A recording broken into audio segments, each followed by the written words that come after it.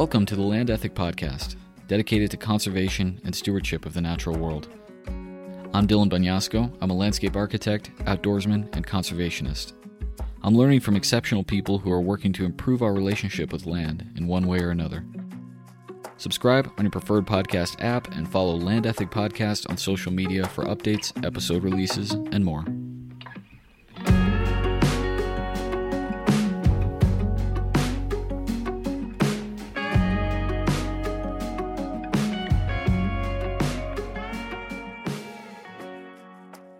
Seth Wilson is the executive director of the Blackfoot Challenge, a leading collaborative conservation group based in western Montana. As an applied conservation biologist, Seth has worked on resolving issues between people and wildlife in the United States, Canada, and Europe for more than 20 years.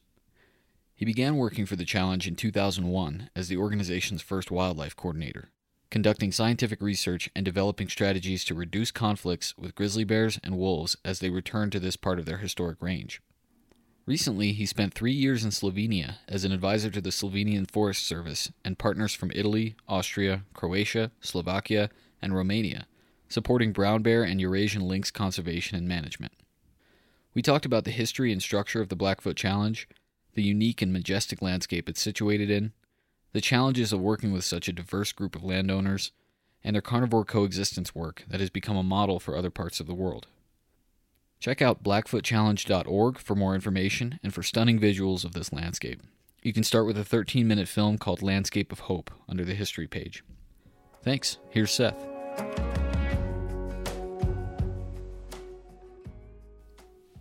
All right, I'm sitting here virtually with Seth Wilson of the Blackfoot Challenge. Seth, how are you, man?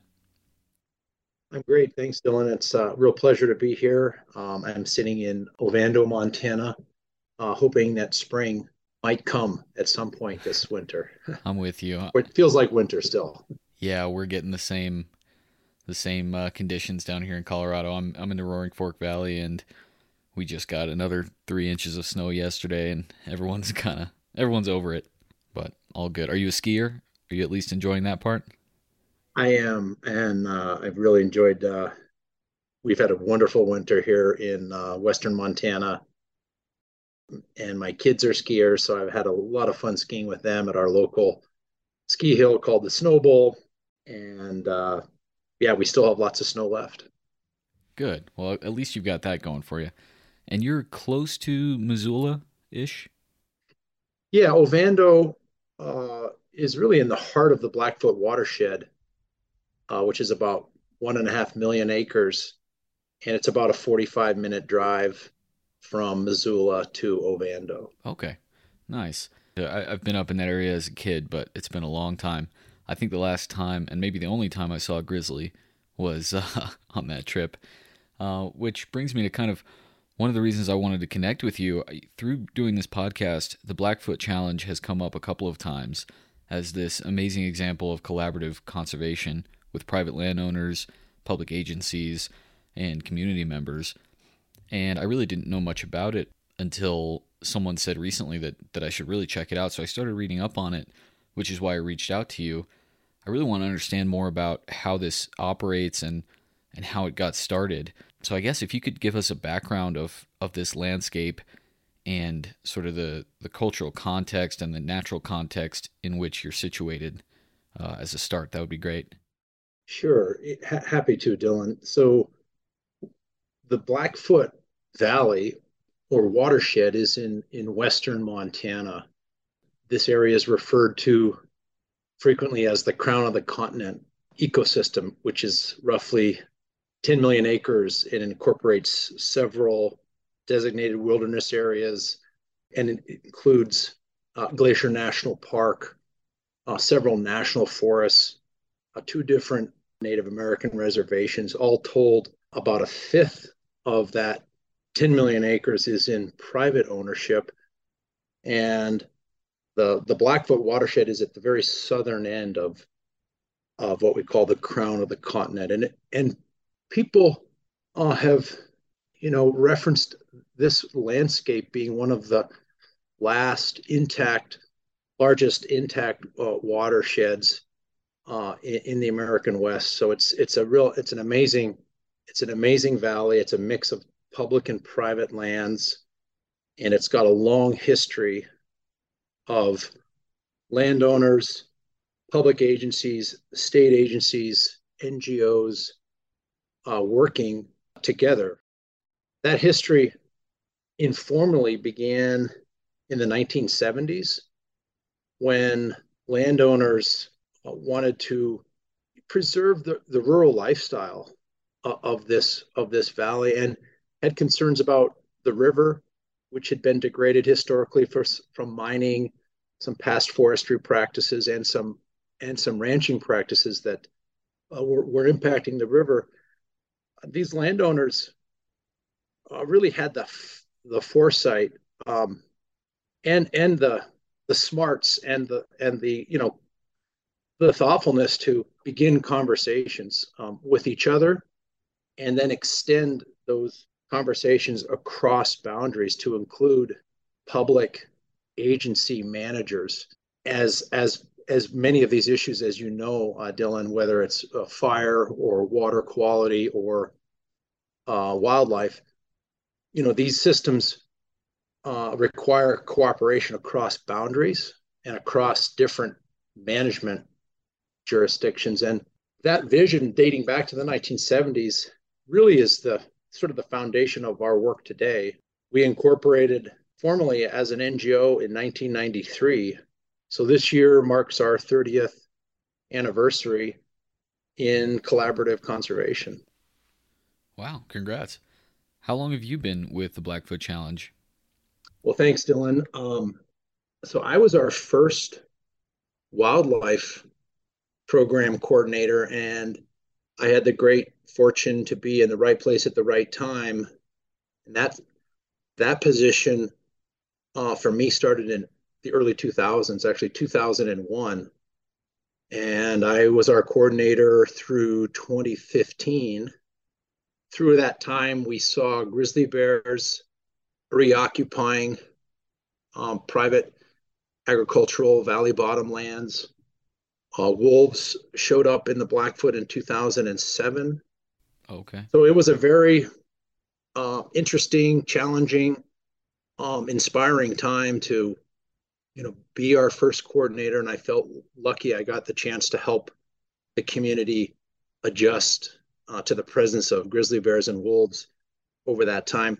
In 2015, I had another great fortune opportunity. I felt very lucky to get to work in former Yugoslavia in a little country called Slovenia Mm. and spent 3 years working there on a bear project and then a reintroduction project involving Eurasian lynx. So that was a 3 year sort of dream job. Brought my family.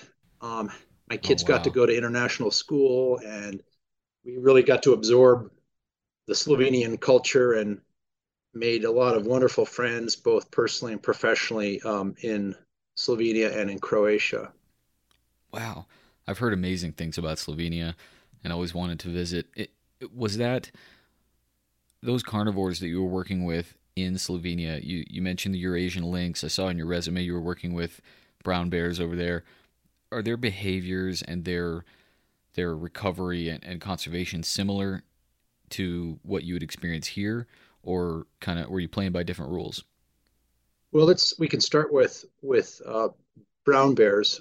Most of the world's bear biologists refer to the genus and species Ursus arctos as brown bears, um, and they're found in the northern latitudes throughout North America, Russia, Russian Far East, and then into Europe and Scandinavia. The brown bears' behaviors are slightly different than our grizzly bears. Um, there are generally fewer severe encounters, maulings, and human fatalities. They do happen very rarely in Europe, um, but the issues are very similar in terms of human grizzly bear coexistence work. So brown bears in Slovenia and Croatia behave very similarly when it comes to finding garbage or seeking out and exploiting beehives, Okay. or scavenging on carrion, or finding apples in orchards. And so much of the work we've done in Montana is very transferable to places like Slovenia, Croatia, Italy, that part of Europe where humans and bears are overlapping. The Eurasian lynx is a different species than our Canada lynx. In Europe, they are a top level carnivore, and they primarily eat roe deer, which would be Really? Oh. similar to our white-tailed deer. So they are a larger cat, and unlike our Canada lynx, which typically eat snowshoe hare, the Eurasian lynx are seeking out much larger these small deer, the roe deer in Western Europe. I didn't know that. That's interesting. And so, over the course of that project in Slovenia, can you talk about your management objectives and kind of how that work went? My primary job joining the what is called the Life Links project was to help provide some strategic uh, management and communication guidance regarding how to work with communities when you're planning to reintroduce a species like Eurasian lynx into rural communities. And so there was an existing population that was very small and was showing genetic inbreeding issues. And so with this, what was technically called a translocation effort, our colleagues from Slovakia and Romania helped freshen the genetic pool of individual lynx in Slovenia and Croatia with translocated individuals from Slovakia and Romania. So the long-term goal was to essentially conduct a population rescue to freshen the genetic pool such that long-term population viability would then occur with less genetic issues. So it was a wonderful project. I got to meet farmers and mayors from small villages and spend time with landowners throughout Slovenia and Croatia. The hunting community in both Slovenia and Croatia were instrumental to the project. They actually released Eurasian lynx on some of their hunting grounds. So that was really just interesting to see a diverse group of stakeholders come together there to support the recovery of a large carnivore. That's amazing. Such a rich tradition of hunting in that part of the world. But that's great. I'm glad you got to have that experience and bring your family. I mean, what a dream. So Yeah, you came, thanks. yeah. So you came back to the Blackfoot after that as the director, right? Correct. Yeah, came back from Slovenia in 2019, and it was a homecoming for me, to come back to a wonderful community, um, old friends, new friends, and take on a position of leadership. And I've been in that position since 2019 as the executive director. Okay. In terms of the land use of this place, historically and currently. So I guess let's start with the historic land use and the people that have been on this landscape in the past. I mean, what do you know about the Blackfoot watershed and the places that you're working to conserve? Well, let's first start with the indigenous peoples who uh, you know stewarded this land for centuries before European settlement. This was very important seasonal area for the Salish and Kootenai tribes. There were many summer camps for hunting and fishing. Camas root from the camas lily as a plant species is found here. Very important area for the Salish and Kootenai people. The Nez Perce from what is today central Idaho. That this area has been an important travel corridor. The Nez Perce referred to this area as the river of the road to the buffalo, and so they would travel through this valley on their way to the northern Great Plains to hunt at that time, millions of bison. And so this area has a rich cultural indigenous history prior to European settlement. And then let's see if we go back to some of the first European explorers that came through the valley. We have Meriwether Lewis on his return trip in Right. 1806 came through the Blackfoot in early July with a very small party, and it doesn't get a lot of attention, but that was assumably some of the first white observations that were made by white discoverers here in the early 1800s. The name the Big Blackfoot River was referenced in maps beginning in the 1830s by Hudson Bay Company traders. And I believe by 1865, the name the Big Blackfoot River was showing up on early maps as distinct from the Little Blackfoot River, which is further south of us. And so some people, even today, refer to this as the Big Blackfoot. Interesting. I was reading that Meriwether Lewis on his return trip, so they split up, right? Lewis took the small party through this area on the way back, and I was reading some of his descriptions about this river being sort of, he was saying it's not really navigable by boat or raft. We're not going to make it across, and they had maybe some negative encounters with indigenous peoples at that time, right? I believe that's right. I think that's further east, perhaps out on the Marias River after they Okay. had traveled through here. But I'd have to go back and look at the journals. Um, yeah, it sounded like the river was a formidable force to them, and they've seen a lot. By that time, but when I don't know what the snowpack was doing in 1806 in July, but the river still was, there was clearly water in the river, and lots of rapids, and there's some real rocky, canyony stretches of this river that would be difficult to navigate in the canoes that they were using in those days for sure.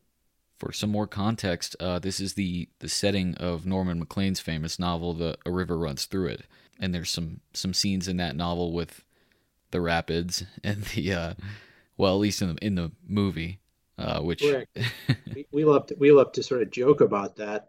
Um, Apparently, most of the filming was done on the Gallatin River, ah, because of they thought the scenery was perhaps better over on the Gallatin River when it in fact took place here on the Blackfoot, and as described in Norman Maclean's book, River Runs Through It. Yeah. I was wondering about that. Would this have been one of the places that the first Americans maybe would have been coming down through with the glacial melt? Hard to know, Dylan. I think it might depend on this area today it was heavily glaciated.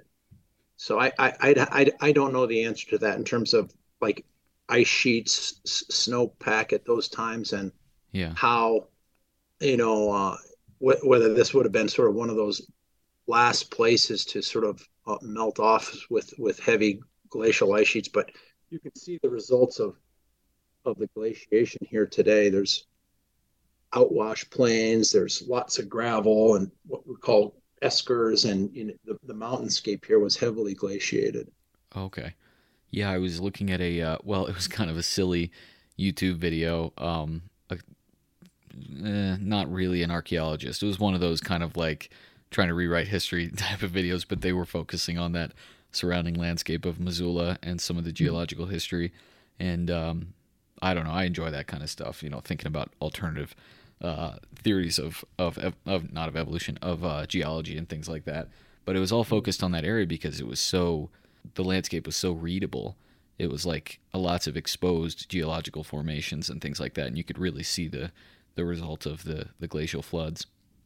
That's right. Of course, there's the very famous glacial Lake Missoula, and you can see ancient shorelines from the valley floor, and where those catastrophic floods, went all the way out into the Columbia River Gorge. It's an amazing landscape absolutely to read, and you can really see those that historical glacial record.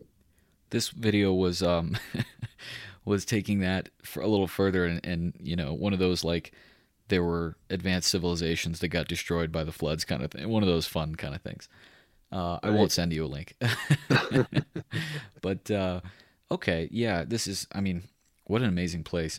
I guess one of the interesting things about the challenge and about the complexity here is the pattern of development in the West that a lot of people have probably seen on a map, this checkerboard pattern.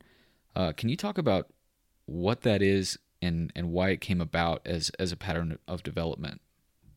Sure, and that was an incentive to the checkerboard pattern, as I understand it, was a way to encourage statehood in with respect to the state, what became state school trust lands, and so those sections were granted to states with, for example, in Montana, an opportunity to generate revenue that would benefit the school system, and so Hmm. those those 640-acre sections um, became important sources of revenue in today's sector. For example, with forestry, we have a state agency called the Department of Natural Resources and Conservation, the DNRC, and part of their mandate is to generate revenue off of those historically deeded sections of land that generate Yeah, some income for schools in Montana.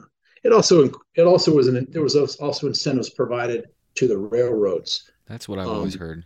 as a checkerboard ride, and that's another part of this story, that in order to build bridges and railroad, the whole structure, the whole infrastructure for railroads needed a lot of timber, and so the railroads were granted these large 640-acre parcels that incentivized building of the railways as well.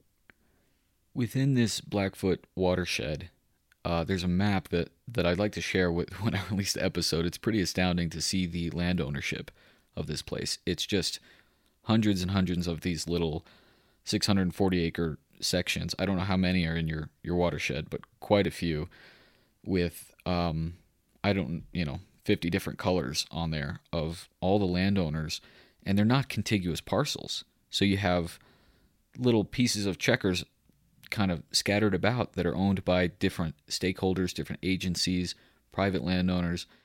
It's interesting to me that that incredible complexity of ownership kind of led to a higher level of collaboration here, it seems like.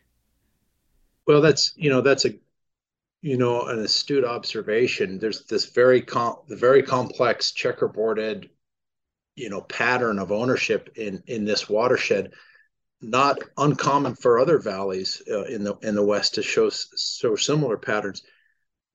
When the Blackfoot Challenge was in its early days of incorporating in the 1990s, um, Becky Garland, who's a resident of Lincoln, Montana, and the story goes, Becky was looking at the map in a room with some of her fellow residents and neighbors, and she said, "This is going to be a challenge," and that's how our name came about, the Blackfoot Challenge. Oh, okay. I love it. Yeah, when I first heard the name, I didn't understand that name, so that's interesting.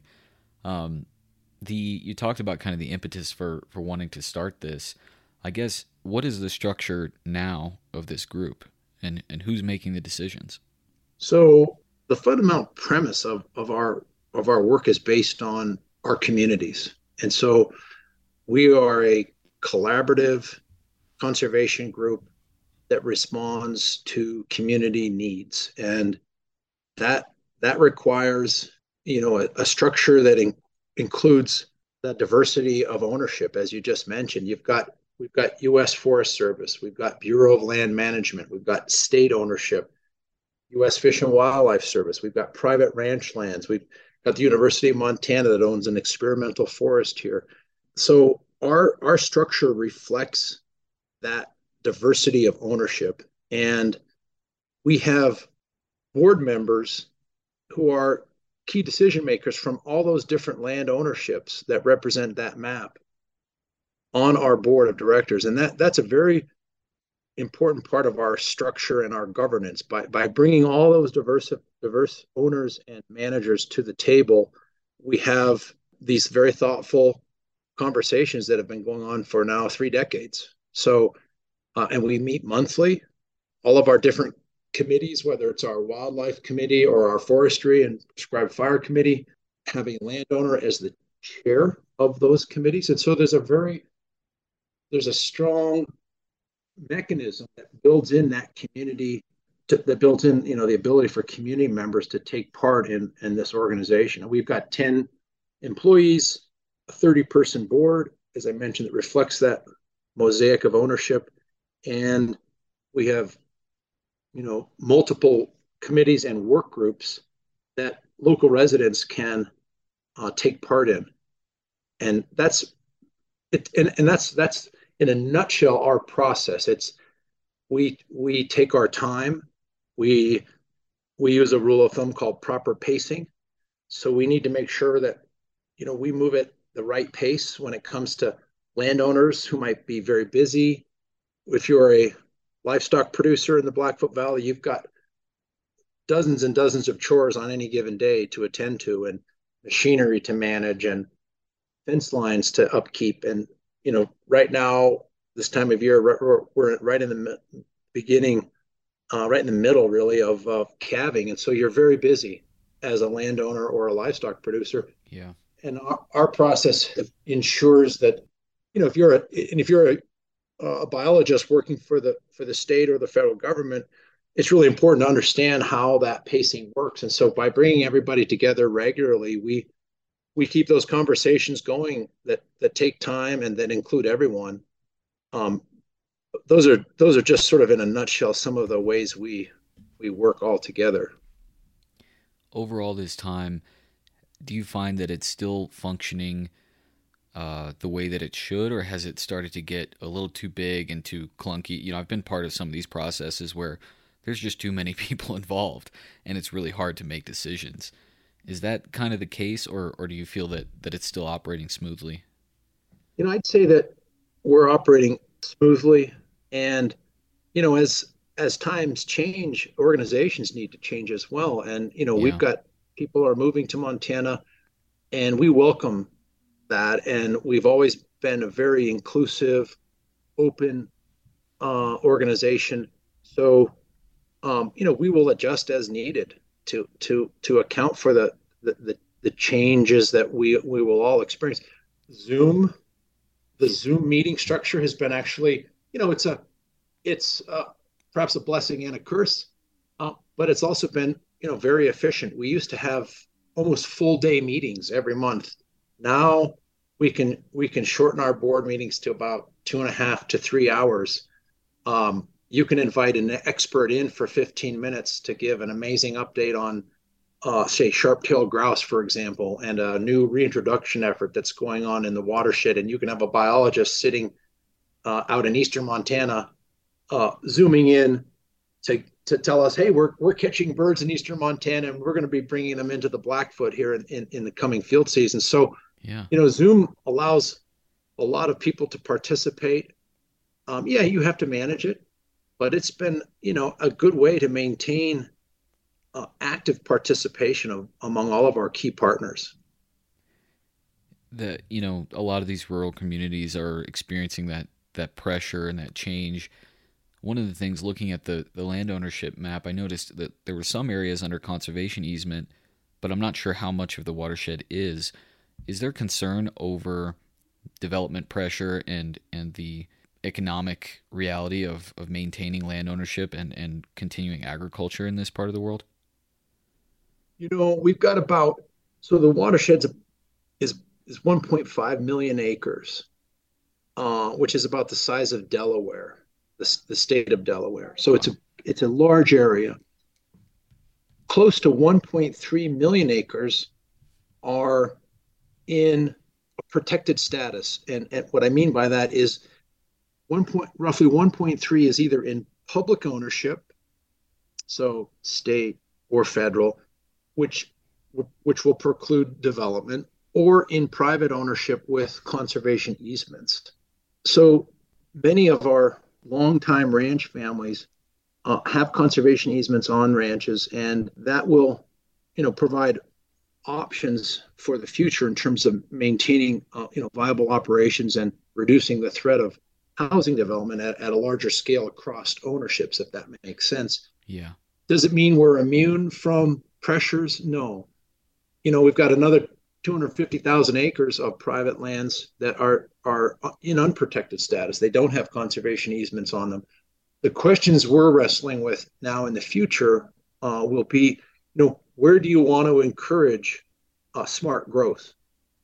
Where do you want to encourage some additional conservation, perhaps on certain properties? So we're having those conversations with our community members. There's questions about affordable housing.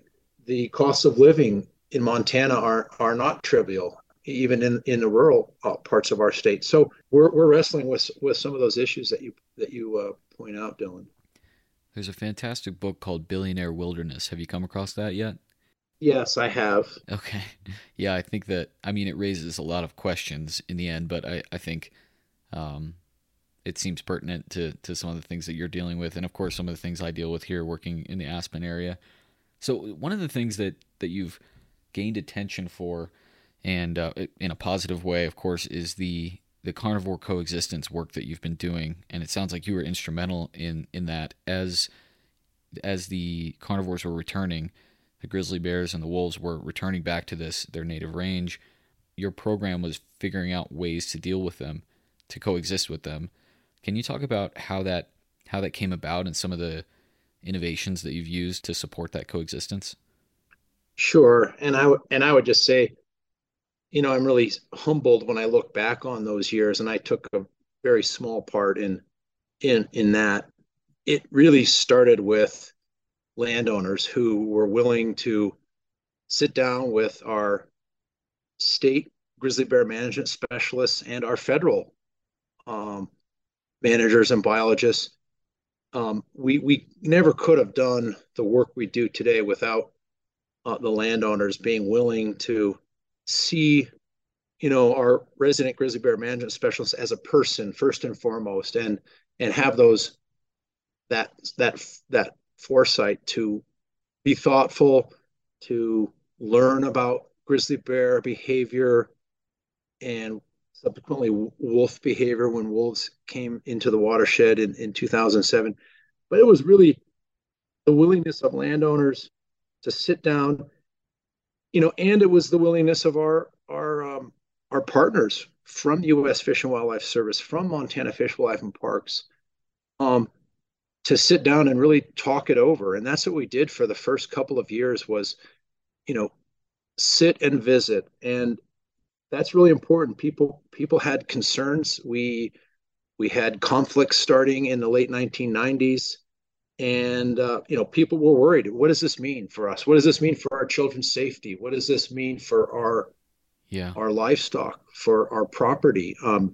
And part of the reason I'm asking, Seth, is that I'm in Colorado, and by the end of this year, Sure. we have wolves being reintroduced. We have wolves already naturally migrating here. I think everyone's kind of looking to other good examples of how to deal with this. Well, it's a constant learning process. It's I sometimes will think of it as sort of the messy middle ground. It's not easy. Both whether you're a proponent for wolves or you're an opponent of wolves, um, it's it takes people sitting down. It takes the wildlife management community. It takes the NGO community, and it takes those landowners, or in certain cases, those livestock producers who are attempting to raise livestock and feed their families. It takes a good faith effort by everybody to sit down, treat each other respectfully, and use tools that can help minimize and prevent conflicts. You will not eliminate all conflicts. We have conflicts here with grizzly bears and with wolves. I'm I'm proud of the fact that our producers and landowners and residents, are really always willing to continue to try. We use electrified fencing to protect vulnerable newborn calves at this time of year to prevent grizzly bears from killing and eating calves. We use solar powered electric fencing and work with our beekeepers to minimize bear impacts and bear damages to beehives. One of our early innovations that we've continued to work on for nearly 20 years now has been livestock carcass management.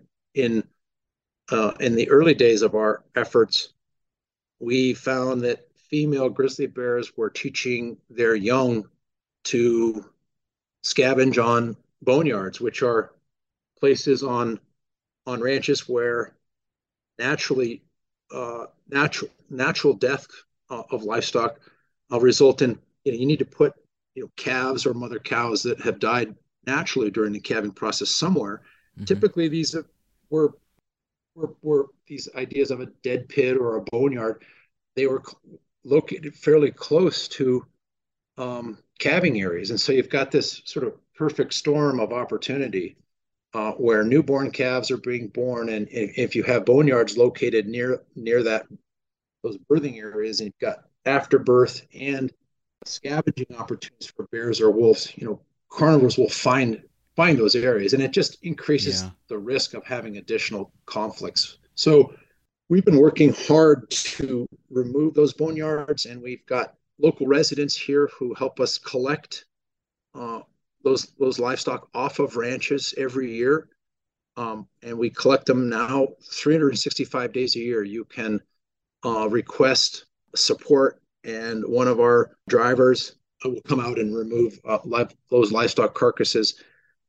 The other part of this equation is, how do you deal with all those carcasses? And we've had a wonderful partnership with Montana Department of Transportation, who has really been a pioneer of carcass composting. They've dealt with roadkill deer and elk issues, and so they needed a place to deal with roadkill deer and elk that they were collecting. They decided to try composting in the late 1990s. They figured that system out, and then by 2007, 2008, we asked them if they might be willing to try composting livestock that come off of Blackfoot area ranches, and they said yes. And to this day, we've had this great partnership where we remove carcasses off of ranches and have them composted at a state agency, Montana Department of Transportation, and that's been a real win-win for everybody. I had never heard of this until a few days ago, prepping for this for this conversation. I just never really thought of it, but I've heard of composting in high heat operations, larger mounds. I've been to a composting facility where they said, yeah, you can actually throw deli meat in this thing, and it's so high temperature that it'll compost. So I guess I didn't realize this was happening with livestock. It's fascinating. I would have thought that like maybe incineration or something like that would be a better way to go about it, but I'm assuming that's too expensive. It is expensive, and you've got the issue of finding an incinerator, and so there are a few mobile incinerator units, um, but again, it's expensive to get them to locations and actually use them. So this has been a very cost effective alternative for us. I love it. And yeah, I was reading that some other folks in other parts of Montana, like the Madison Valley, have followed suit and have started doing similar things, right? Correct. And we've been happy to help our neighbors throughout the state and other western states with this. When you mentioned Colorado, we hosted a tour in this past September with livestock producers from Colorado, wildlife managers, researchers from Colorado State University. So we had I don't know, almost 30 of our sort of friends and neighbors from Colorado come up and visit to talk with some of the ranchers here about their experiences with, primarily focused on wolves. But we talked about some of these tools like livestock carcass removal and livestock carcass management, range riders, electrified fencing, flattery fencing, which is a type of visual fencing to deter wolves from pastures that have perhaps vulnerable livestock there. So we've we're hoping that we might be able to share some of the process by which we bring people together and some of the tools that we use in Colorado, where you've got this wolf recovery that's unfolding, and it's sort of a story that will be sort of written by all the folks involved down there. Yeah, Absolutely. Still some important decisions to be made there in terms of whether once recovery objectives are met, whether wolves will be considered a game species, which is one of the last remaining very controversial parts of this. Is that a lot of folks don't even want any sort of mention of wolf hunting, and a lot of other folks think that's a really dangerous way to go about this, to just kind of set them loose and have no plan for managing them when they ultimately hopefully do well on the landscape, which everyone believes that they will. I've spoken to some folks in the past about managing wolves, specifically around sheep grazing. Some of the non-lethal methods they use, it sounds like similarly kind of the turboflagry, reflective devices, noise-making devices, things like that, to just kind of establish the human presence in their mind. It sounds like you're using a lot of that stuff, but you mentioned range riding. Is that a shared resource where you have one group of range riders that's kind of shared among all the Blackfoot Challenge members, or is this individual ranches?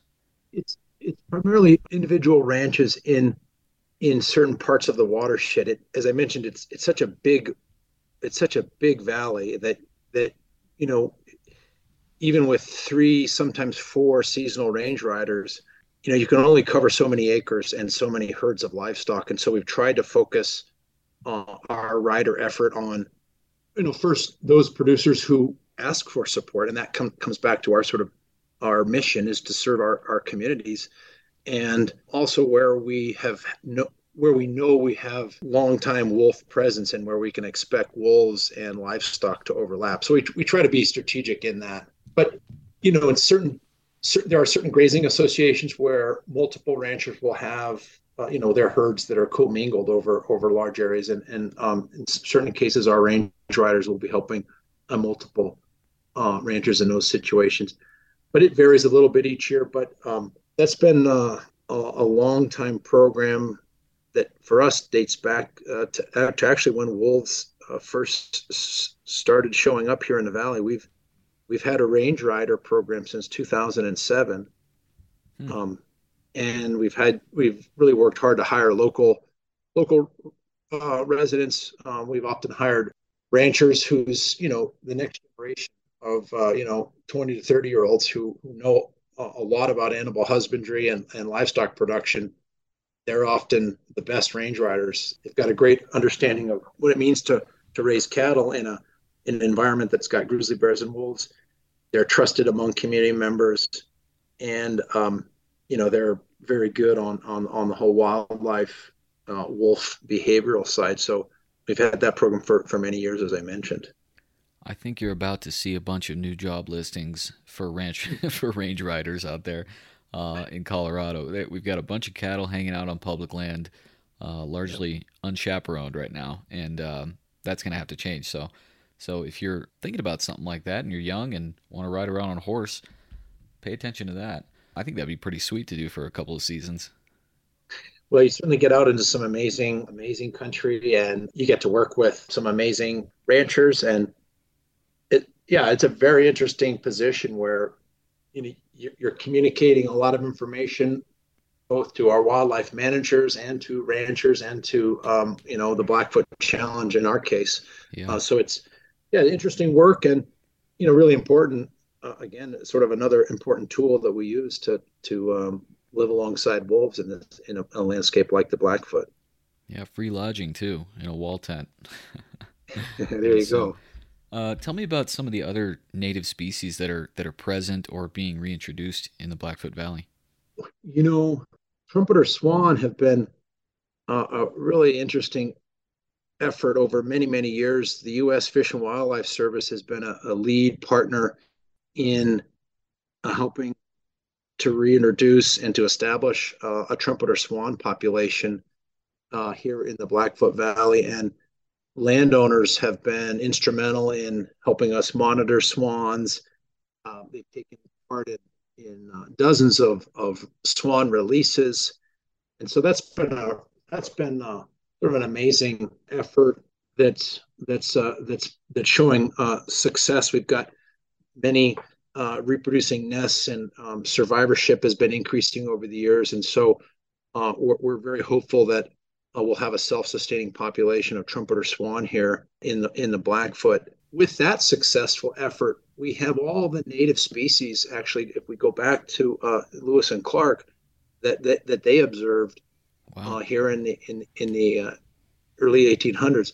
I should probably add a footnote there and say the sharp-tailed grouse is a new effort, and their populations have sort of increased and decreased over time a bit in the Blackfoot. But with that reintroduction effort, it's currently just going on by Montana Fish, Wildlife, and Parks.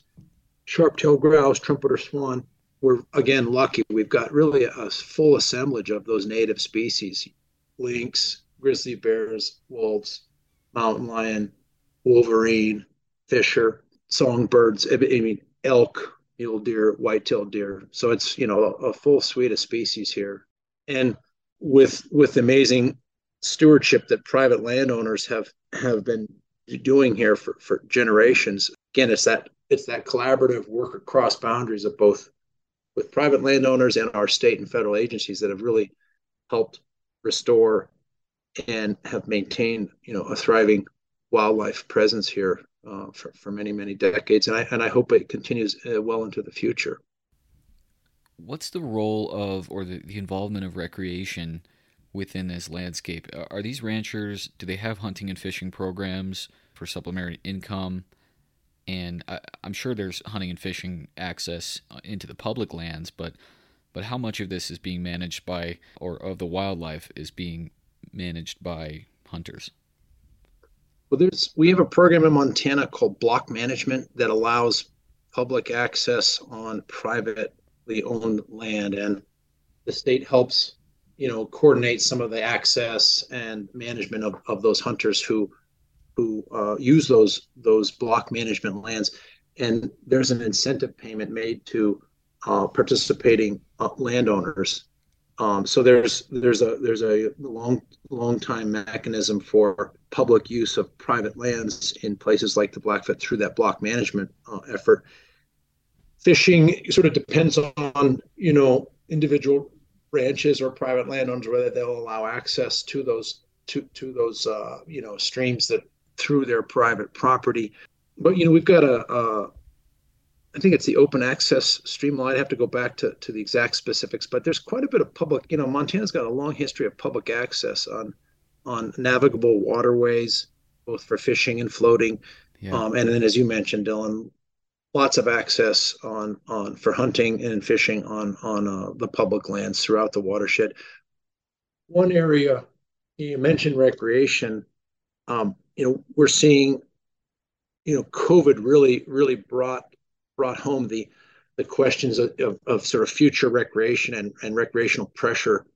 We're seeing increased use of the Blackfoot River by a whole suite of floaters, and we're seeing more use in sort of upper reaches of the 132-mile river, where we hadn't seen as much use historically. So, people continue to use the river, and they're spreading out to use more and more sections of the river, and that brings a whole host of issues from access and crowding, fires, all sorts of issues are coming up. So we're hosting a series of conversations to hopefully develop a recreational vision and a committee or a work group. We'll see what happens. We're in the early stages, but whether it's fire or grizzly bears or wolves, and recreation now is one of the big issues we're dealing with.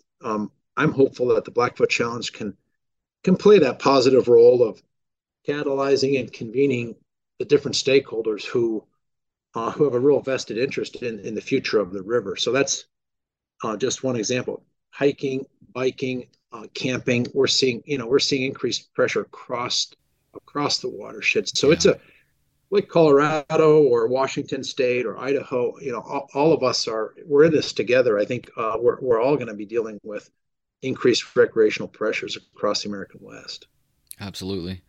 Yeah, it's affecting everywhere. As you said, it's kind of ubiquitous. I just was applying for tags, for hunting tags for this year in my area, and all of these units that were previously over the counter in my area are now not, because we just have a huge increase in out of state hunting pressure. Where at this point there are more out of state hunters on over-the-counter units than in-state hunters, and that's a great thing that Colorado and other states provide access. And as someone who wants to hunt other states, I'm glad that there are non-resident opportunities, but agencies are grappling with this, I think, across the board, whether it's recreation, pressure on national parks, pressure on public lands.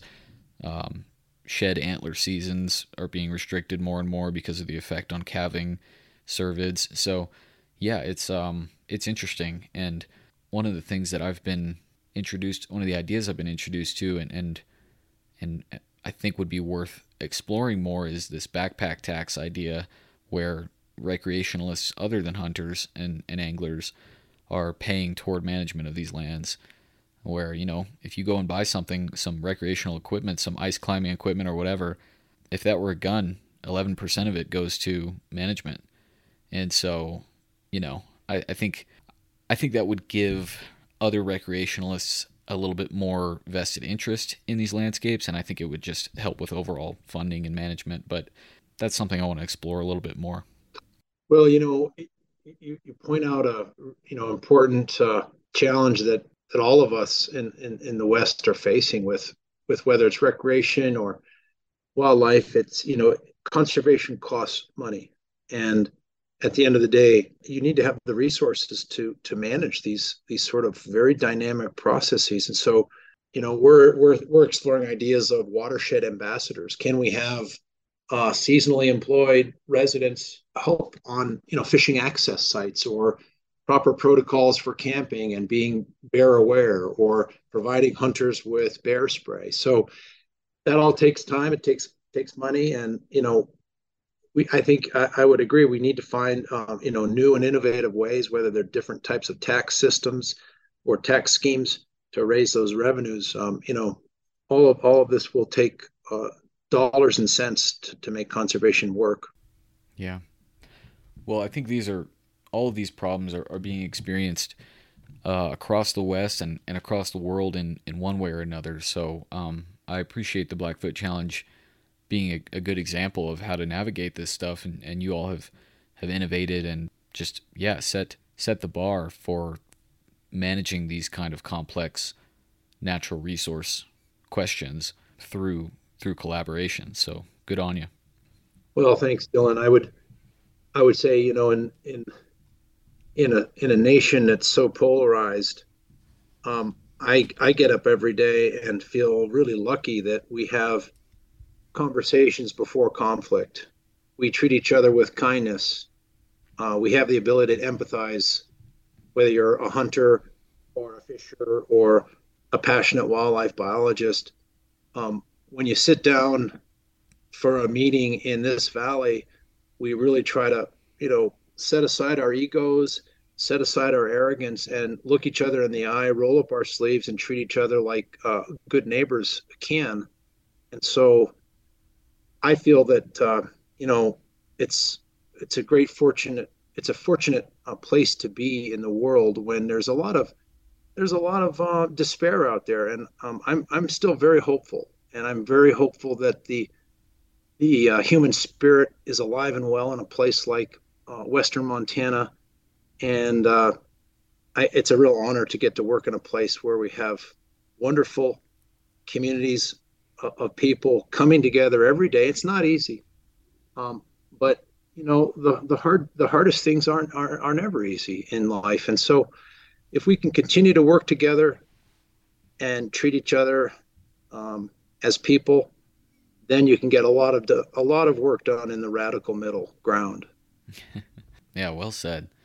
If people want to see a little bit more, even just see photos and videos of this amazing landscape, or see some of these maps and some of the examples of what you're talking about, where can they go?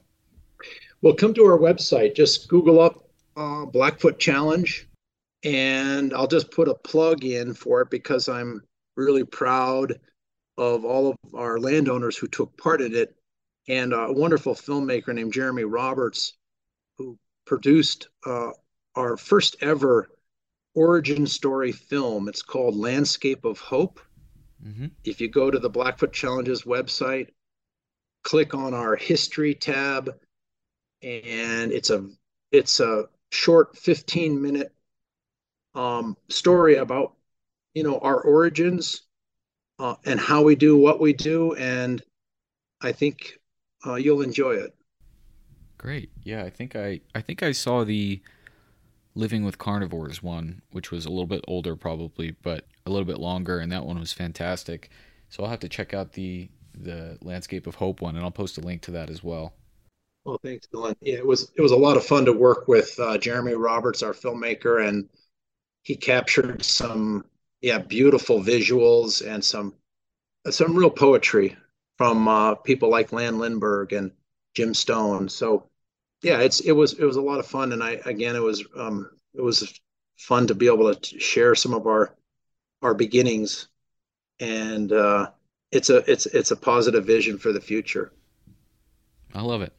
I'll point people in the right direction. And yeah, Seth, I really appreciate your time here and then kind of walking through some of these questions with me. It's been an honor.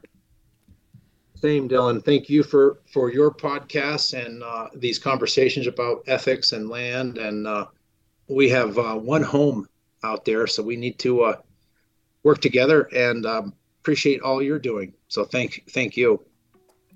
Thanks, Seth. All right. Well, folks, yeah, check out the Blackfoot Challenge. That's all for now. Take care.